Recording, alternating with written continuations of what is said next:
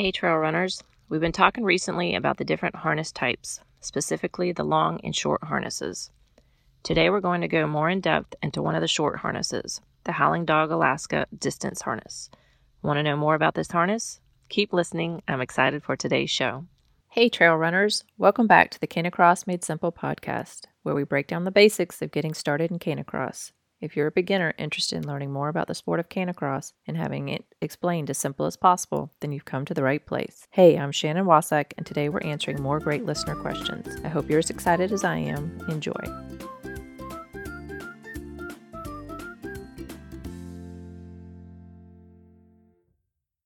If you missed the episode on the difference in long and short harnesses, please go back and listen to episode 24. As I said, the Howling Dog Alaska Distance Harness is one of the short harnesses. It's a multi-use harness in that it's suitable for walking, canicross, hiking, bike joring, etc. It's a good harness for beginners and experienced canine athletes. To quote the description from the product page of the website, our distance harness is the harness of choice for ski joring, bike joring, scootering, canicross, and hiking.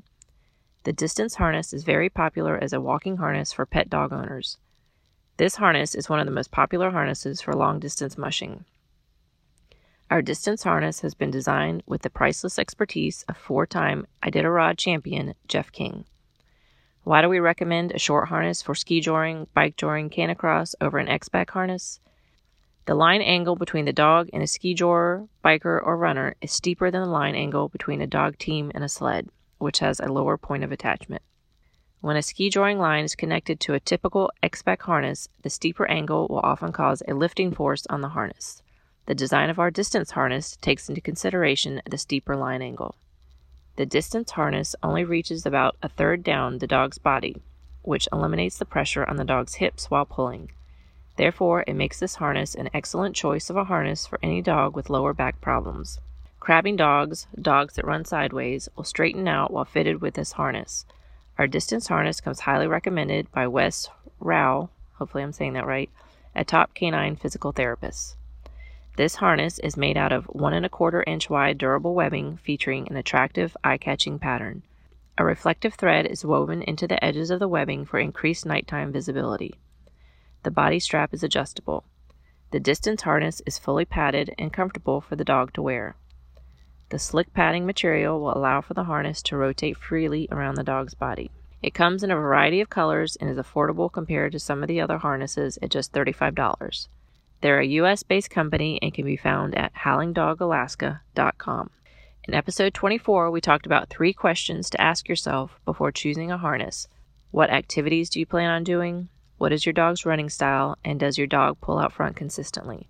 So let's consider these questions in regards to the Howling Dog Alaska Distance Harness. First, what activities can be done with this harness? As mentioned earlier, it's a multi-use harness that is suitable for walking, canicross, hiking, bike joring, ski joring.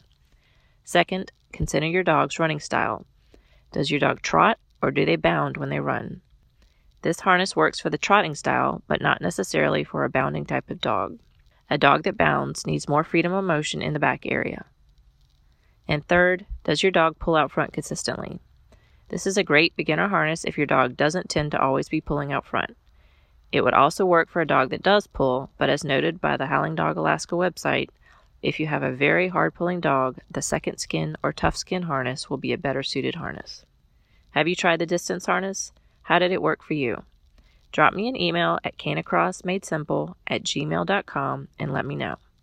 If you're interested in our new virtual Canicross social runs, please join our Facebook group at bit.ly.com/learn canicross and we'll keep you updated. We don't have all the details set in stone yet, but we're excited to get this going. All right, trail runners, that's the basics of the Howling Dog Alaska Distance Harness. Again, don't forget to join our Facebook community at bit.ly/learn canicross and submit your questions for the show. If you're liking the show, please subscribe and leave us a review so we can spread the word about this great sport. So get those tails on the trails, and until next time, bye for now. Still have questions? If you feel you need a little more one-on-one time, I'm now offering 30-minute coaching, aka strategy sessions, to give you more personalized attention. We'll hop on Zoom and clear up any confusion you're having with equipment, commands, getting your dog to pull, etc. If this sounds like something you need, please email me at canicrossmadesimple@gmail.com and we'll make it happen.